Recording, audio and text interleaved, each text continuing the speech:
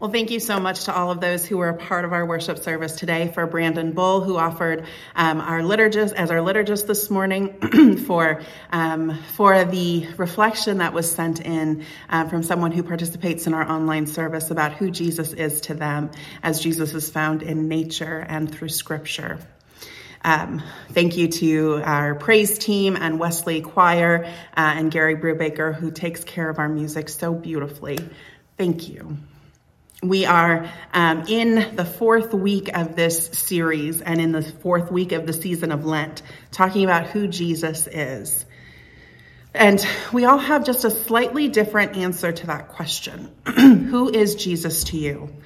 I mean, Jesus is the reason that we worship together. Jesus is the reason that we're here. And there's sometimes baggage with who Jesus is. So we're talking about who is Jesus using the book Freeing Jesus by Diana Butler Bass.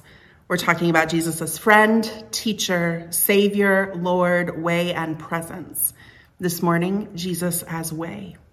Would you pray with me? God, may the words of my mouth and the meditations of all of our hearts be acceptable in your sight, O Lord, our rock and our redeemer. Amen. Well, I'm going to make a confession. I am someone who is directionally challenged. It means I get lost quite frequently, quite easily. When I was in high school, I was supposed to meet my mom at the old Colonial Village Mall. I don't know if y'all remember where that was. And I was going there from Belvedere. So I was just going to take Newburgh all the way. And they told me it's a straight shot. You can't miss it. Turns out that's like my kryptonite. If you tell me it's a straight shot, I'm going to take like 4 turns that maybe I shouldn't take. I don't know where I ended up, but it was not a straight shot. One of my trips home from college, I went to college at the University of Dubuque, and so I drove 20 all the time. But one of my first trips home from Dubuque to Belvedere, I was driving on 20, and I came to the fork between Business 20 and 20 East, and I looked at those signs, and it said 20 to Chicago, 20 to Rockford, and I was like, I don't want to go to Chicago. I should go to Rockford. And so I took Business 20 to Rockford. Now, I don't know where I ended up, but at the time, my dad said, don't get out of your car. When my dad would give me directions on taking 20, coming from Belvedere, I would always have to ask. I couldn't ask like 20 East, 20 West, or which part of 20. It was the Kmart 20 or the Shopko 20, because there was a different directionally challenged. When I was driving home from seminary, I went to seminary in Dayton, Ohio. And so I was driving home from seminary, from Dayton back to Belvedere, and I came to Indianapolis. And in Indianapolis, there is a loop that goes around the city. And, I looked at that and I couldn't remember, am I supposed to take 465 East or 465 West?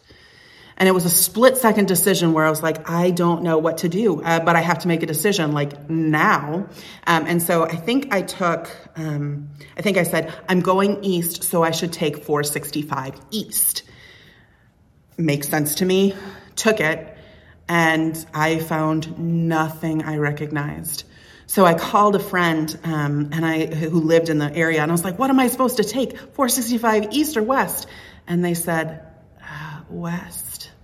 And they said, but don't worry, it just goes all the way around the city, so you're just going to take a long detour.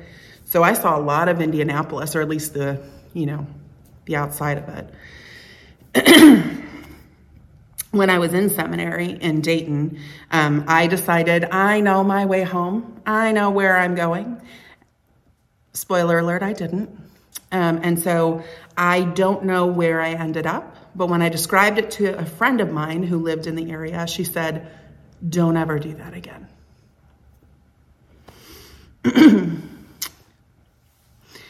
I use Google Maps right now for everything. Sometimes I'm directionally challenged. Now, sometimes I get a little sure of myself and I think I know better than Google Maps and I can take a different route and still get where I'm going. And sometimes those routes are a little more scenic, a little bit more than I bargained for. And although it doesn't say it as loud as some of my other technology used to, it doesn't say that rerouting quite as loud. But seeing that on the screen, rerouting or recalculating or make a U-turn. And then, that calm robotic voice when I'm anything but calm and robotic. But hearing those things is always a bummer. A reminder that I probably don't know what I think I know. And maps can be really helpful. They tell us how to get somewhere. They show us what might be there. Someone has been there to show us the way. Sometimes, though, maps are outdated. Maybe there's been new construction, or maybe there's been natural disasters. Maybe there's a road closure due to an accident, or maybe there's traffic or construction. Any number of our things can render our maps useless. So how do we know the way? Lord, how do we know the way that you are going? How can we know the way? What does our spiritual journey look like? If you think about the ways that you have been spiritually formed, or the way that you came to Jesus, or you came to church, or you came to faith, maybe for some of you, for usually very few, it's a straight line, like born and raised, always believed. And maybe that's you. But I think for most of us, it's usually a lot more twisty-turny than that. It's like, yeah, I was born and raised. Oh, then I kind of went like this all over the place.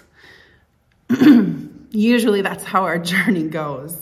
Most of us, it's a lot of twists and turns, ups and downs, backs and forth. There's times when we feel like maybe we're moving forward, and sometimes when it feels like we're moving backwards.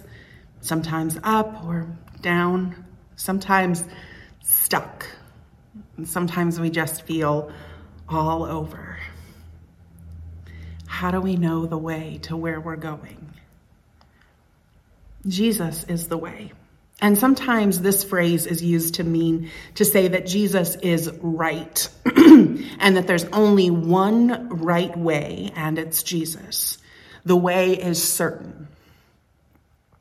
And this understanding of the way is pretty rigid. There's no room for mistakes or reroutes. Follow this way or else. And that doesn't seem to be what Jesus does throughout his life. A lot of times this is called orthodox theology or orthodoxy. And orthodoxy is right theology. It's what you believe is right. And orthodoxy was used as early as the 4th century and often referred to around creeds and doctrine. And for some, any belief outside of this orthodoxy is considered heresy or opposite or doesn't conform or fit within that orthodoxy. And so it's labeled heresy, or the person is labeled a heretic. And there have been in the past and continue to still be quite vicious arguments and debates about who may be orthodox and who might be heretical. I think often, at least in modern times, I think heresy or heretic is used to describe someone whom we might be in disagreement with. That they may not actually stand outside of orthodoxy, but we just don't like what they have to say. What does it mean that Jesus is the way? I think it means that Jesus shows us how to live. That Jesus shows us how to love. Through Jesus' life, death, and resurrection, we are given the way to live. Jesus said, I come to bring you life and to life abundant. I mean, it's as obvious as that, right? But what does it mean? God put on flesh to live among us. Jesus is God in flesh. It's called the incarnation. And throughout our human story, we are met where we are. Jesus constantly met people where they were, both physically and spiritually. In just a few of the stories of who Jesus encountered Zacchaeus. He met him in a tree, and they went to his house where he repented and believed. The woman at the well in Samaria, Jesus met her at the well where she was, listened to her story, and offered her living water. And then she told everyone who she had met. There was a couple caught in adultery, and Jesus said, let those of you who are without sin cast the first stone. When Jesus wanted to wash Peter's feet, his disciple Peter wanted Jesus to wash all of him. And Jesus also knew that Peter would betray him, and he still washed his feet. Judas, who would betray Jesus in the garden to be arrested, Judas was at the Last Supper. He took the body and the blood of Jesus. He received those gifts that Jesus offered, and Jesus offered them still knowing what was to come. Jesus meets us where we are and offers us love. Jesus taught love. Love God with your heart, your mind, your soul, and your strength. Love your neighbor as you love yourself. Even what we consider to be the golden rule, do unto others as you would have them do unto you. They will know you are my disciples by my love, by your love. And they'll know we are Christians by our love, by our love. Yes, they'll know we are Christians by our love. Not only did Jesus say all of these things, teach them. Jesus modeled these things. Jesus showed us how to love and how to be loved. Jesus showed us how to love ourselves, how to love God, how to love others. This is the way. The way is love, because you can believe all the right things. But if you don't have love,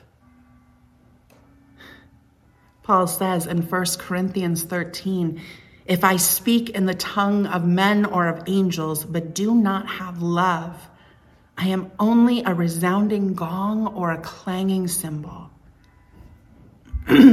What is love? Love is patient. Love is kind. It does not envy. It does not boast. It is not proud. It does not dishonor others. It is not self-seeking. It is not easily angered. It keeps no record of wrongs. Love does not delight in evil, but rejoices with the truth. It always protects, always trusts, always hopes, always perseveres. Love never fails. Paul describes that in the letter to Corinthians. What is love? Love doesn't force anything. Love invites. Henry Nouwen, who is a theologian, says, following Jesus is moving away from fear and towards love. Diana Butler Bass says that love is the evidence and the location finder of the way. What do you believe? I believe in God the Father Almighty, maker of heaven and earth, and in Jesus Christ, his only Son, our Lord, who was conceived by the Holy Spirit, born of the Virgin Mary, suffered under Pontius Pilate, was crucified, died, and buried. He descended to the dead. And on the third day, he rose again. He ascended into heaven, is seated at the right hand of the Father, and will come again to judge the living and the dead. I believe in the Holy Spirit, the Holy Catholic Church, the communion of saints, the forgiveness of sins, the resurrection of the body, and the life everlasting. Amen. I believe those creeds. I believe those things I just said. I have Orthodox theology. I also believe that Jesus is the way, and the way is a way of love. And sometimes love leads us in places that we never thought possible.